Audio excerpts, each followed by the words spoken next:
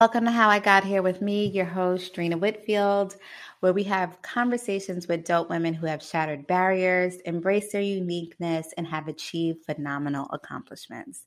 Today, I'm talking with Shannae Ingleton Smith. So get ready to be inspired as we explore her journey as a trailblazing creator, strategist, and multi-hyphenate entrepreneur who has conquered the media space.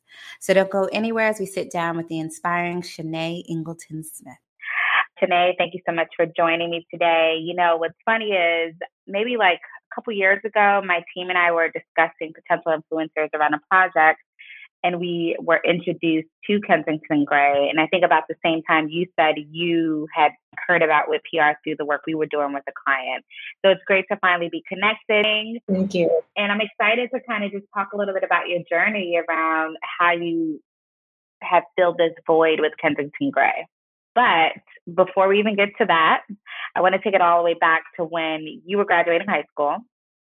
And I love to ask folks this question. But when you were graduating high school and you had your senior yearbook, when it said in there, where do you see yourself in 10 years? What did you write?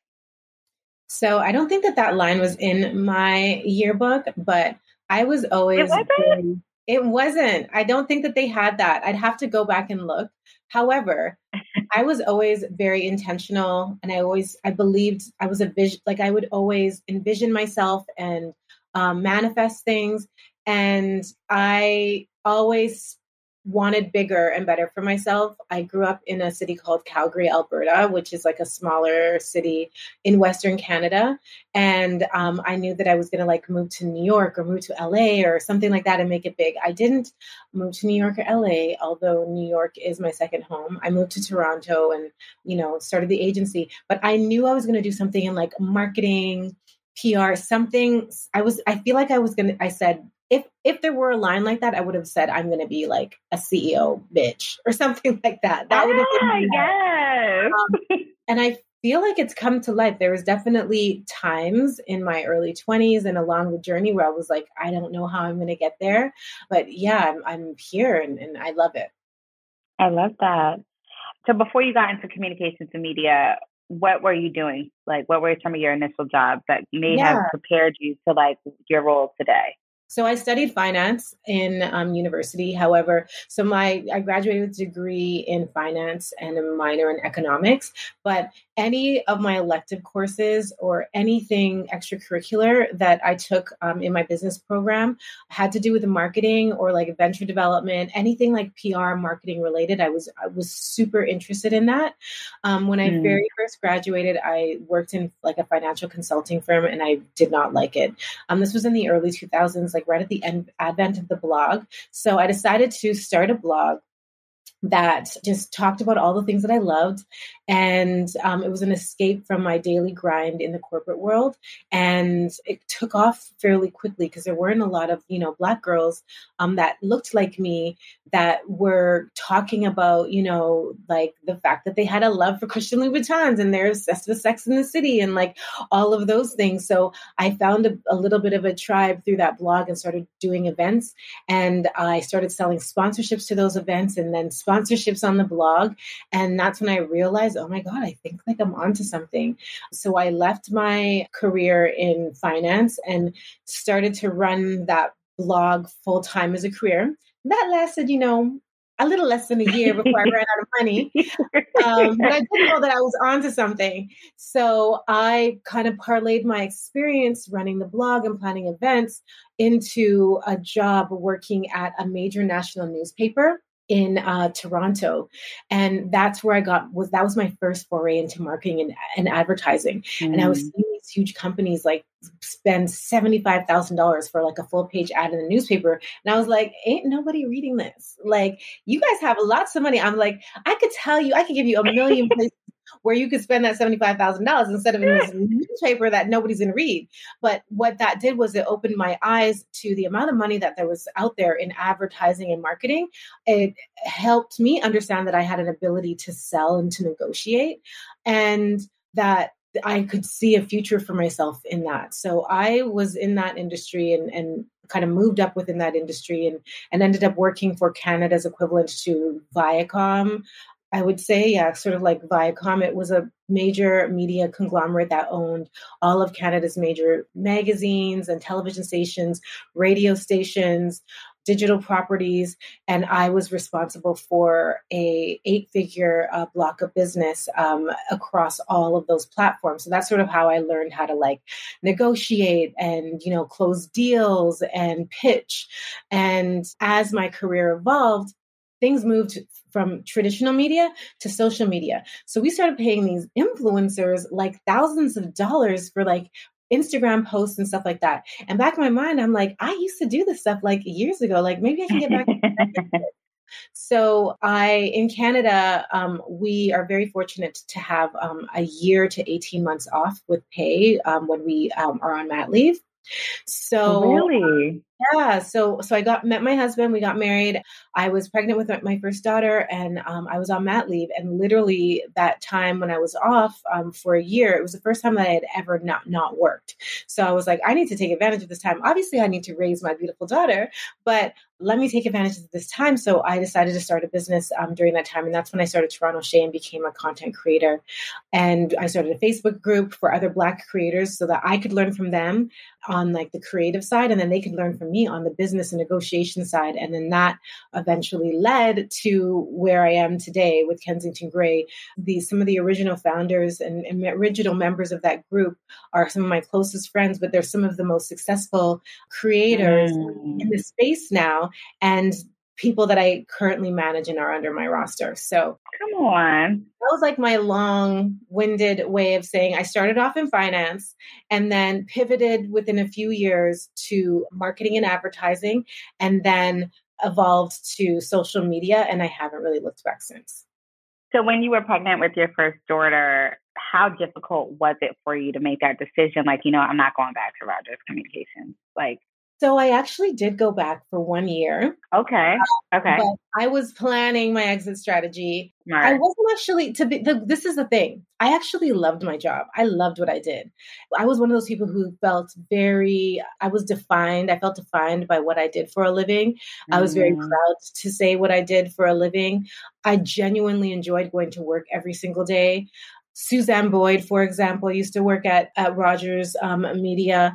She was the former editor-in-chief at Suede. Like we would see, all of these exciting people coming into the office every day. All of these exciting brands that, were household names or reaching out to us, giving us money to like spend across our platform. So I genuinely loved that. So it was a struggle because I made great money. I was, making 6 figures in my late 20s, and I felt like I was really successful, but I definitely felt like there was a ceiling for me, and I just didn't see a lot of opportunity for me to excel further than my current role as like an account executive. So while I was off, my backup plan was, let me try this influencer thing. Let's see how it goes. I went back to work and after being on mat leave with my daughter, and I was doing the influencer thing on the side. And I think that year, I only had like 20 or 30,000 followers as an influencer. But that year back at work, I made about the same amount of money as I was making at my full-time job. I think I made like 160 or 170. I think I made $180,000 that year as an influencer, which was about as much as what I was making in my role. And I was like, I did this part-time and I made all this money.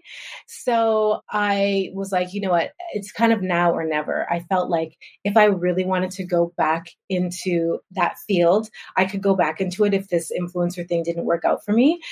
But, now is the time. I might as well build on this momentum. So I resigned, not with the goal of starting the agency, actually. It was just to do the influencer thing full time. But a few months later, I was presented with the opportunity of starting the agency after several girls from my Facebook group said, hey, can you manage me? And at first I started saying no. And then I started saying, you know what? Yeah, I can do this. Because I was negotiating deals for people on the side.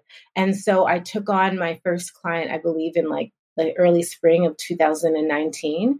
And then, the rest is history.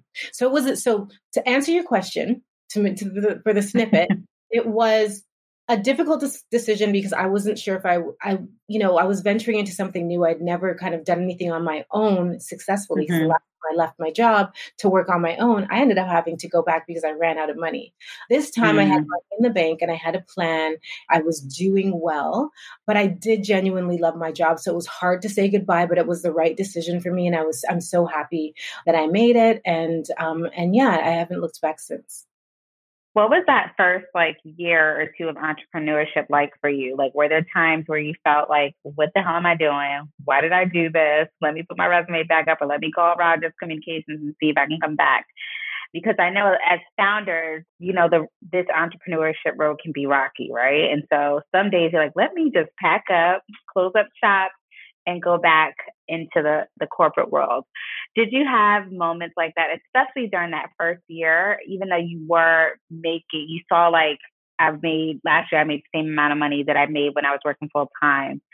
When you took that first leap to dive into this entrepreneurship full time, what was that like for you? So I'm the dreamer of the two, so between my husband and I, because we started the business together. He was more like, I don't know, because he left. He was running Warner Brothers social team prior to starting the agency, and he was actually laid off from his job, and he was interviewing at other companies like Facebook and TikTok and stuff like that for pretty senior roles. And I was like, you know what, let's just do the agency thing together. Let's give it a try. So for the first few months, it was me and him. And it's funny, like I always believed, but he was more the practical one who was like, well, what if we don't sign any more influencers? Or what if, Instagram changes like the algorithm and like Instagram becomes irrelevant?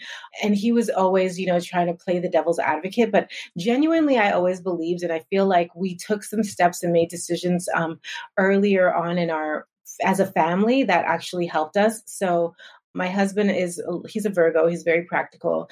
And when we were buying a house together, I wanted why not have our dream home, like right out the gate? Like that was my thing. Like, I want to have my dream home. Like, I want to have the white picket fence and like the, detached, beautiful, marble everywhere home.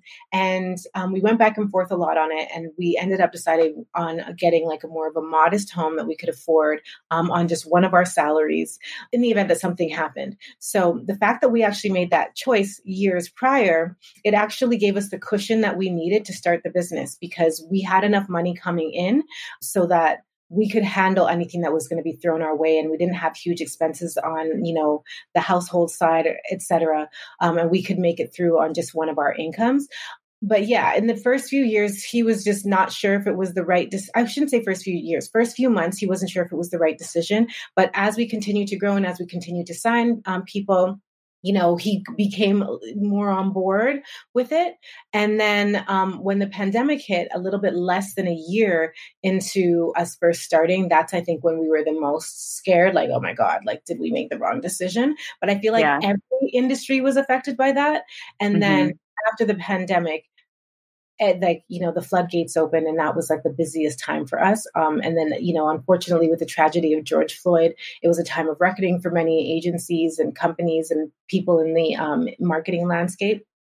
And then they were looking to agencies like us to help them be more diverse. They were looking for more Black creators, and that's what we did. So it was one of those situations where preparation kind of met opportunity under unfortunate circumstances, but it ended up, in the long run, being a huge benefit to our business. Yeah, same here. Same here. How is it working with your husband? Girl, that's how it is. No. So there are so many pros and there are so many cons. I am very fortunate in that we actually worked together. So when I worked for 8 years at Rogers, he actually worked there too, in different departments for most of the time. But there was a lot of reorganization in the company. And at one point he got reorganized into being my boss. This is when we were engaged. And so we knew what it was like to work with each other. I know his style. He knows my style. I knew what it was like to report to him. I knew what it was like to work alongside him. So we already had a test run. So we were prepared, but working with your husband, during a pandemic, while you have a toddler at home and no help, not being able to leave the house, that was like crazy. And we joke now that like, if we were able to make it through that, we can make it through anything. Like we can survive I know anything. that's right.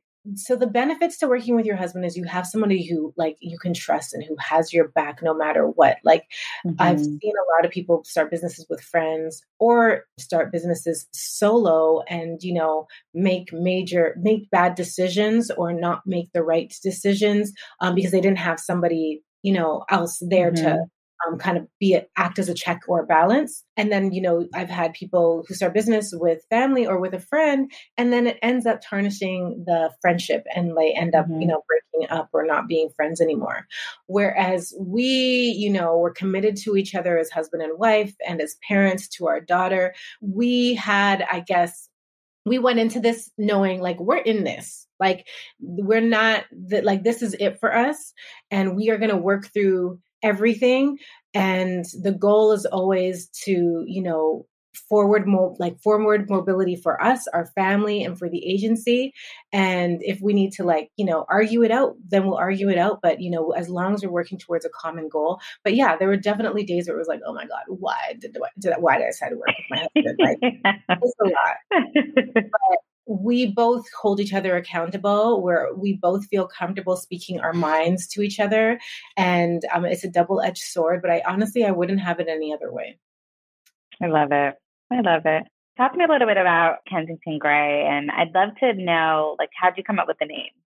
So it's actually, that's our daughter's name. So Kensington is her name, and her middle name is Gray. But it's sort of dual. It has a dual meaning too, with Gray just meaning the world that, you know, we're living in, and her being biracial, and we wanted her to see herself and women that looked like her mother, women that looked like her, people that looked like the people that she loved in the world, truly represented. And we toyed with a number of different names. We just kept on coming back to Kensington Gray. And funny enough, when she was born, I had registered the name on social media just because I wanted to just keep it for her just in case for whatever reason. And so I ended up just using the Instagram name and the Instagram page that was originally for her, just for the company. And it's her company too. So yeah, it's I love that. I love that. I love it. So sweet. When you started, tell me how, I know you talked about it a little bit early on, like, you know, you saw the need for the agency because a lot of the folks in the Facebook group that you launched were like, hey, how can you manage me? How long ago after you started did you officially land your first client? Like, did they slide in your DMs? Did they text you like, Shay girl, help me out? Like, what was your client acquisition like? So client acquisition was like, we actually started the agency after we had our first. So we got our first client, and then we were like, oh shit, we need to start an agency. So girls from the group, from our Facebook group, kept on messaging me saying, hey, I just got this opportunity from Target. These are deliverables. Can you price it out for me? And I'd be like, oh yeah, no worries, girl. And I would just like respond via DM saying, you know, you should ask for this amount of money. You should ask for this for usage, this for exclusivity, this for licensing, blah, blah, blah. There you go. Bye. Good luck. Let me know how it goes. And then they would come back to me and they'd be like, oh my God, thank you so much. I got like $20,000. Like, can I like buy you a coffee or Starbucks or like give you something? And I'm like, no, don't worry about it. Just like pay it forward. It's all good. And then after that happened about maybe 20 or 30 times, I was like, you know what? This time I'd like to like negotiate this as your agency or as your manager. So, and you know, and I'm going to take a percentage. And they're like, oh my God, yeah, absolutely. You're proven. So I started doing it for people sort of like freelance. The opportunities kept on coming. And then I said to a few of the girls that I was doing stuff for freelance, I was like, well, would you like to sign with me? And they were like, yeah, absolutely. And so I started off with like about 4 or 5 girls. So one of like my first clients was Hilo Lux, and then also Karen Richard.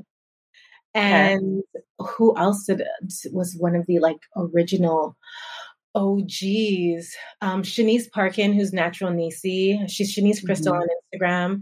And then I just, you know, kind of slowly kept on. Once people realized that I was actually like managing people, it just was word of mouth.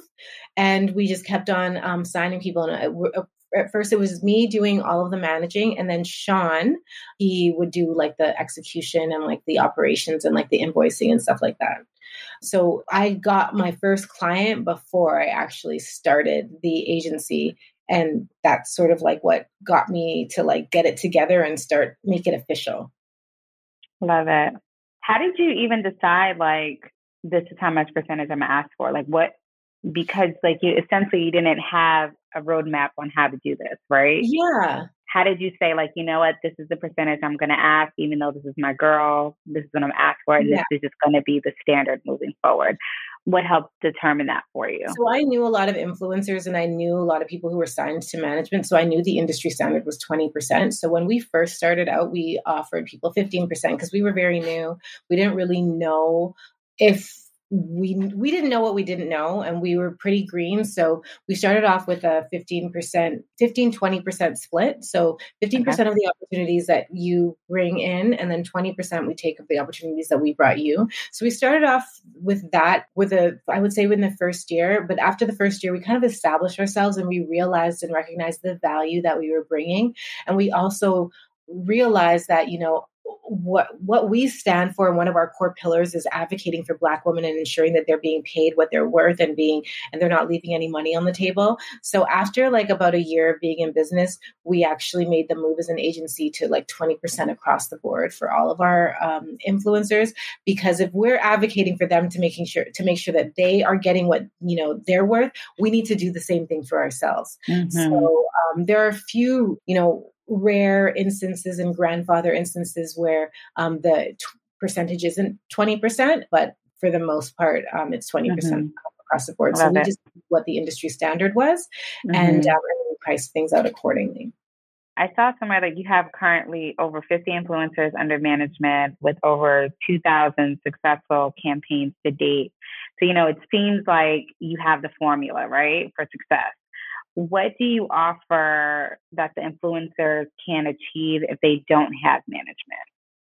So we take all of like the admin work off of their plate in terms of like the invoicing and, following up with clients, the reviewing the contracts. We also do the negotiations. It's always easier to have somebody else negotiate on your behalf.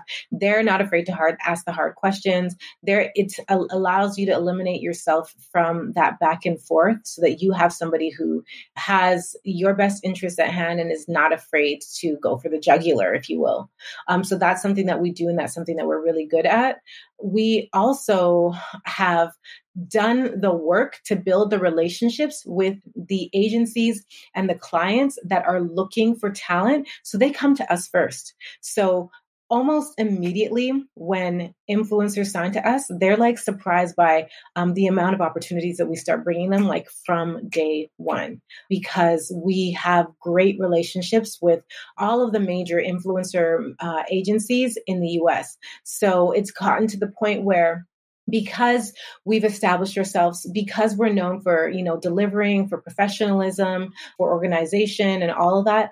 If, Pantene is looking for, Black girls with 4C hair, they come to us first to, cover their bases. And then, oftentimes they don't really look any further.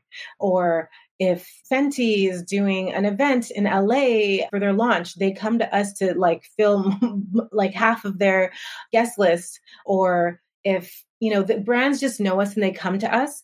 And so signing to us doesn't just ensure that the opportunities that you would have already gotten will be properly negotiated and you will get top dollar for them. You will also be exposed to new relationships, new agencies, and new clients that you wouldn't otherwise have access to if it weren't for you being underneath the Kensington Gray umbrella. And we actually have a word for it internally. It's called the Kensington Gray effect. Our influencers are busier. They get more opportunities once they sign to us, because we are always closing. We are always pitching. We're always putting our talent forward for opportunities.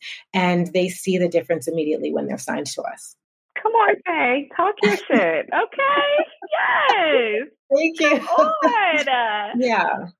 But the other thing too that I think that people really love is the community. One thing that we really lean into that maybe not other agencies don't make as much of a priority is like, it's a sisterhood over here. Like, if one of y'all are on the Pantene campaign, like everyone's going to be on the Pantene campaign, and don't you guys together. And at first people were like, oh my God, like I don't want anybody else to be put forward on my deals, et cetera, et cetera. And we get that. We respect the confidentiality of opportunities that come directly to a person. But once something is closed, signed, sealed, and delivered, we always try to see how we can build on that and expand on that. And everybody benefits from that. And everyone has seen it. We leverage relationships with brands and turn them into like girls trips. And our families, we just worked out a deal with a tourism board where a bunch of our Black couples are going to be going on a trip, all expenses paid. And we're sending our photographer to capture those moments and just to basically to show people showing up happily and unapologetically Black, thriving, successful. And that's part of, what we do. And we encourage our influencers in different cities to meet up with each other, to shoot together, to help each other, to collaborate with each other. Whenever an event is happening in a specific city, we email everyone individually saying this person, this person, this person, and this person from the agency is going to be there. Make sure you say hi. Make sure you take photos together. Don't be a stranger. I'm very much like mother hen like that with all of them. And it pushes some of them out of their comfort zone, but they're all so grateful for it. Like we are literally like, I know family and business, like people, those have become bad words, but like we really lean into that and encourage that sisterhood and brotherhood in the agency. I love that. How big is your staff? We are about to hire our 21st employee. So we're doing. Oh my goodness. Wow. Yeah. That's amazing. Yeah. Wow.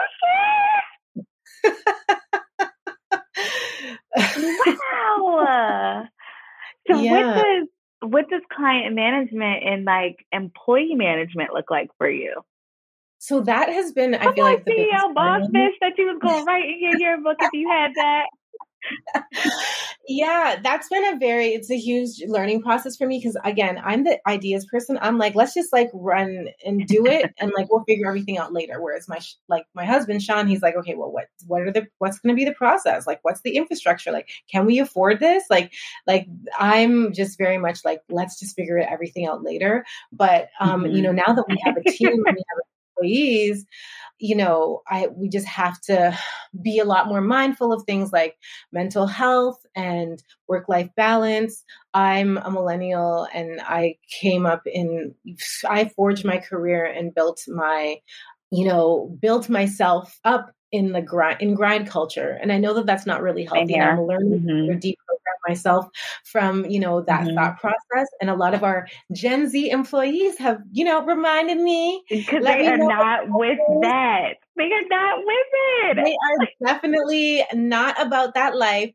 And you know what? At first I was like, do you not want to work here? Or do you want to have a job? But now I get it. Like I understand that there's balance, and I understand that actually you get more out of people when you give them the freedom and the autonomy to, take that time off and to recharge, etc., so that they can show up as their best selves and so that they feel, valued and all of those things. And these are things that I've learned, I've been learning and trying to be better at. And then also too, just, understanding that like we are working in a business that, or one of our core pillars rather, is ensuring that we're advocating on behalf of Black women. Most of the women that work for us are Black women. So I need to make sure that we are paying competitively.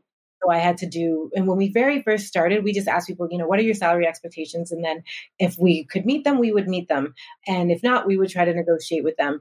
And then as we grew and we got bigger and bigger, I had to reach out to my colleagues in the industry. I had to do the research. I had to go on like Glassdoor and figure out like what our counterparts were paying their team, because I would be if me as a Black owned agency was not paying Black women fairly. So that was really important for me to do that work and to ensure that we were paying competitively.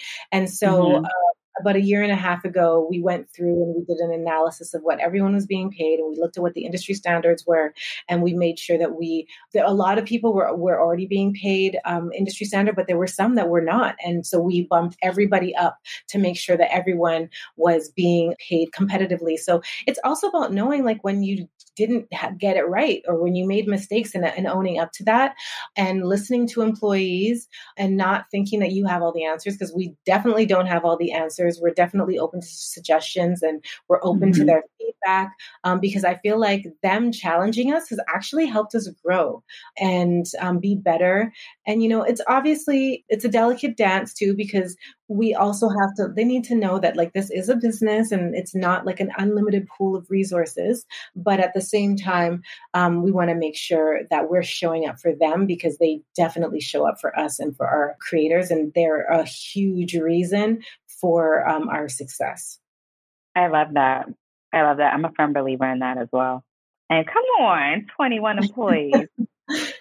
So how do you measure the success of, like, a successful campaign? Is it sales or engagement, or is it a combination of both? I mean, it really depends on what the client's KPIs are. So if the client is looking to sell and move product, and we end up selling and moving product, then it is a success. But if the client's job, or what their focus is on, awareness and just getting the word out there, then we'll look at things like engagement and reshares and reposts and what people are saying. Or it can be a combination of both too.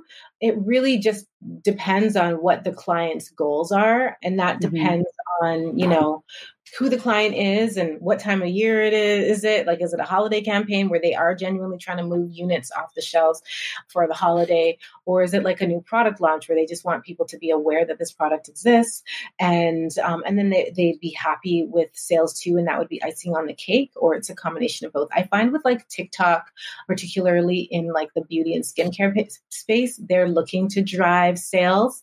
And then I find now on Instagram with like photos and carousels, it's more about awareness. Like they really want to make sure that there's a great detail in a product shot so that the client, the people or their community see what the product looks like. So like when they're at CVS or when they're at Sephora, they recognize the packaging from when they saw it on your Instagram page.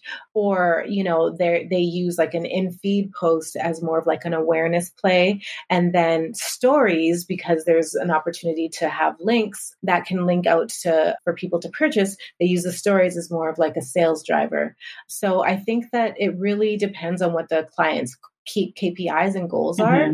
And sometimes they look to us for what the solution is. And then we tell them, what we recommend based on what they're looking for. And then sometimes we recommend specific influencers depending on what the goal is. Like we have somebody like Asiami Gold, who is like a true artist, and she approaches every single collaboration she does with a brand like it's like an ad campaign that's going to be on a billboard. And her storytelling is phenomenal. Her photography is breathtaking and editorial style. She's great for like awareness and for creating content that brands can then repurpose for branding and awareness use down the road. And then we have somebody like Hilo Lux, who also creates beautiful editorial quality content, but her followers are there to shop.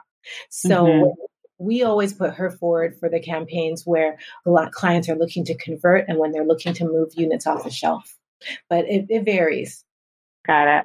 I know a lot of people listening would want to know, like, how do I become a client of Kensington Gray? Like, what do you look for in a new client? We get this question a lot. We actually have it pinned to the top of our Instagram page, but I'm happy to share here as well. We look for people who are kind of one of a kind in their particular category.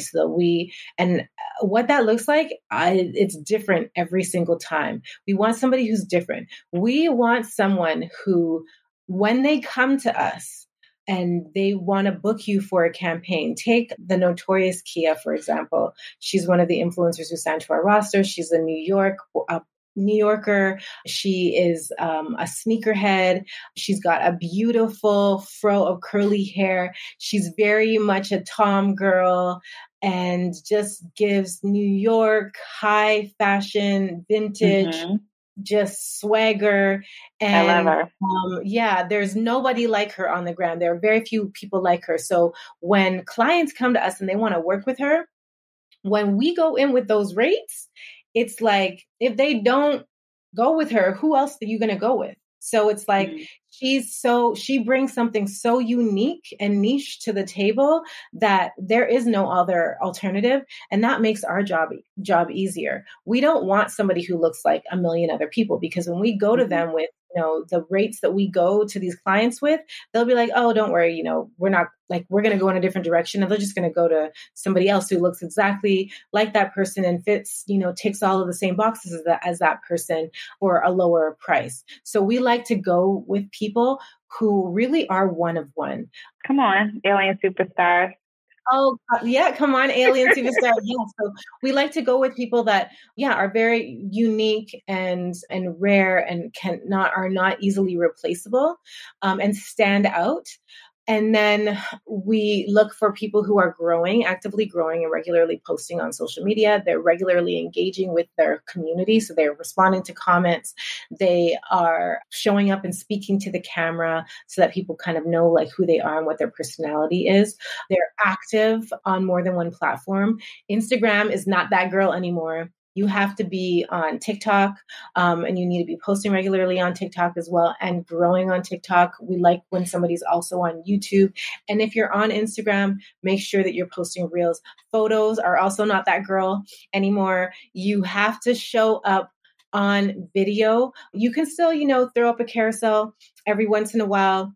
That's great. There's nothing wrong with that. However, brands are looking for video content. People are looking to engage with short form, quick video content. And that's what the algorithm is pushing. And that's what brands are looking for.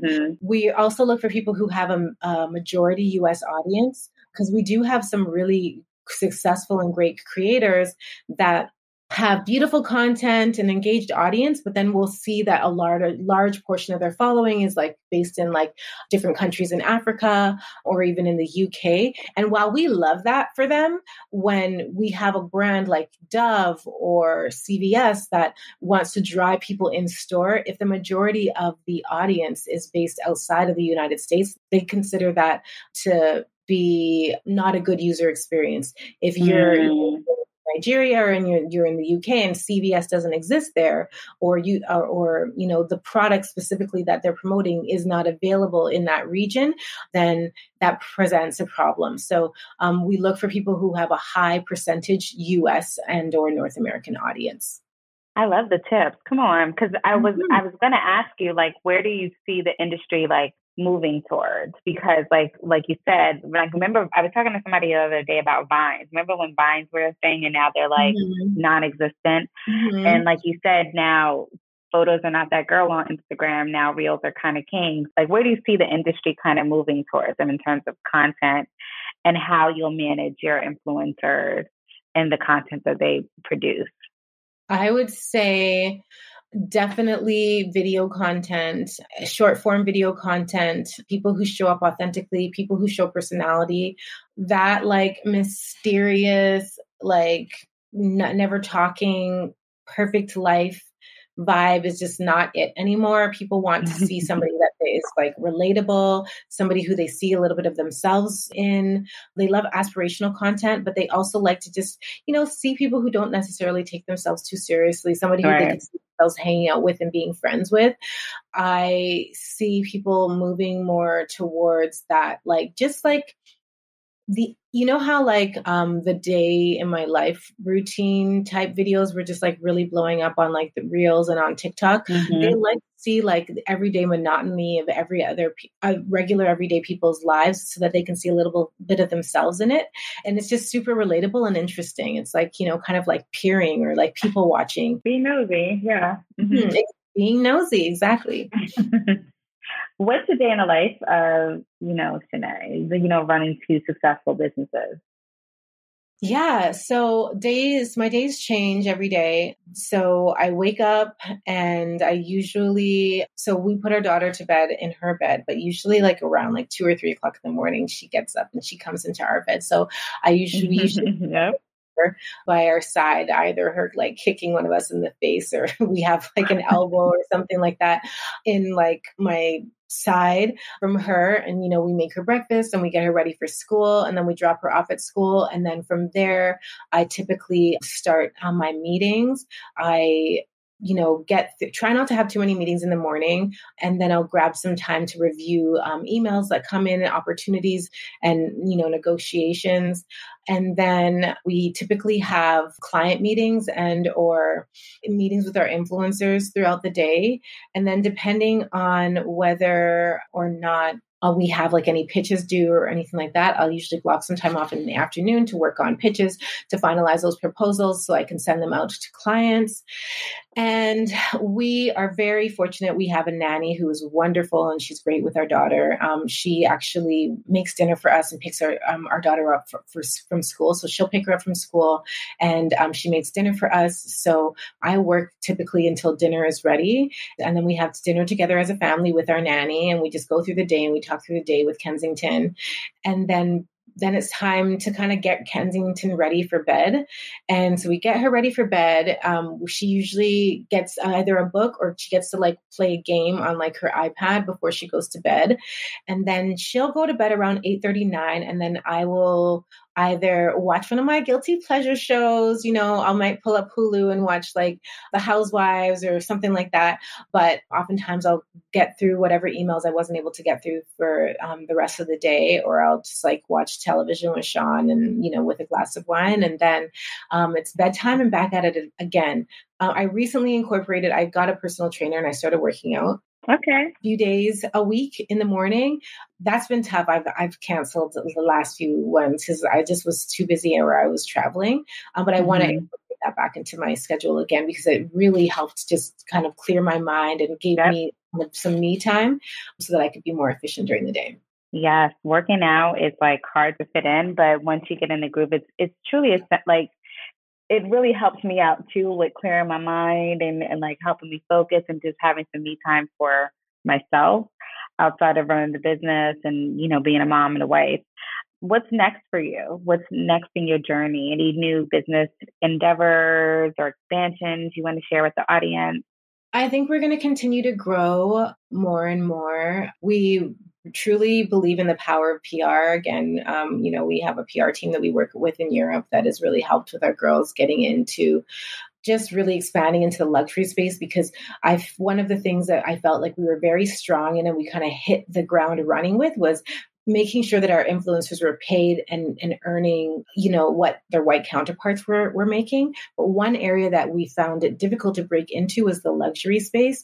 We felt like it was very closed door and there wasn't a lot of opportunity for Black and brown men and women to break into those spaces, or there was like limited numbers of seats at the table. And I just really took issue with that. And I made it my mission to ensure that our women and our, and other Black women would be seen in those spaces, would be seen thriving in those spaces, would be at the shows like Balmain and Stella McCartney and Roberta Cavalli and, Louis Vuitton and Chanel and Hermes and things like that. And we are we're breaking into that space slowly, but surely. We also are breaking into product development. So we have a few of our influencers are creating proprietary products that are successful and are going to be doing really well. And I could see us going into like the VC space eventually as well, funding creator-led brands that we believe in and that we think will be successful. So, but what's next for us? We're going to continue to grow and hopefully we'll continue to thrive. And yeah. I love that. Well, I'm wishing you much success in that. I mean, you're already at 21 employees, so like I just imagine you're going to continue to grow. Okay, so I want to do some quick fire questions before we jump off. So I want you to just give me the first answer that comes to mind when I ask you the question. Yeah.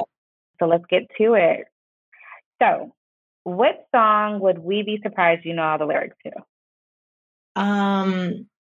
You might not be surprised, but actually, you know what? I'm like, what do I know? You know what? Anything by Toni Braxton. The Heat, that album, I probably know every single word on that album from start to finish. That album was like fire, legendary, in my opinion. A classic. Last good book you read? Last good book that I read?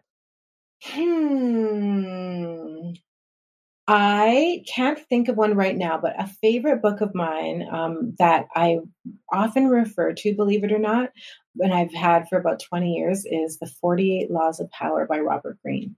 Okay. What's one thing you would tell your 18-year-old self not to worry about? That dude.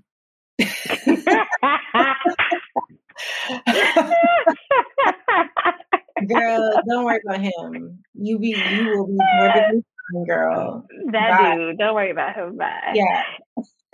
Would you rather pay to see a movie in the theater or pay to watch it at home? I would rather pay to watch it at home. Same. You have all your own snacks. You can have your glass of wine. You can just chill. You don't got to get dressed. And then lastly, what's one productivity app that you cannot live without? Productivity app. I would say just Google Suite. Okay. Like my Google Calendar and my notes. Or actually, no, but that's not Google. You know what? There are lots of apps that keep me organized. You know what? Slack. We live and die by Slack at Kensington Gray. So do we. It took me a minute to kind of get into it, but now, like, I can't live without it. Yeah. Well, Shay, thank you for joining me today. Where can folks find, follow, subscribe to all the things? So they can find me on Toronto Shay. That's my personal page, and they can also follow me on Kensington Gray. Love it. I just want to tell you this, though. You are an amazing, businesswoman. Like, just even hearing your story here today and seeing it on social, you are that CEO boss bitch that you would have wrote in your yearbook. And I'm excited to honestly see the continued growth of the agency. And I think it's amazing that the talent that you're reflecting and representing is all Black women and providing that example for your daughter, my daughter, like all the brown daughters in the world. So keep going. Thank you so much. Thank you all for listening today. Thank you to our guest today, Shannae Ingleton-Smith. So inspiring. This show is hosted by me, Drina Whitfield, produced by Keena Williams and Blake Lou Merwin, and edited by Mr. Matt Pro and brought to you by Wit Productions. If you've loved today's episode, we'd love to hear from you, so please leave us a review. Be sure to subscribe wherever you get your podcasts, and I'll see you back here next week. Oh, and if you want to keep up with me, follow me on Instagram at DrinaWhitPR, and follow the show at HowIGotHere_. Oh, and you can also, follow my business, Wit PR, at WhitPR, WHITPR. See you next week.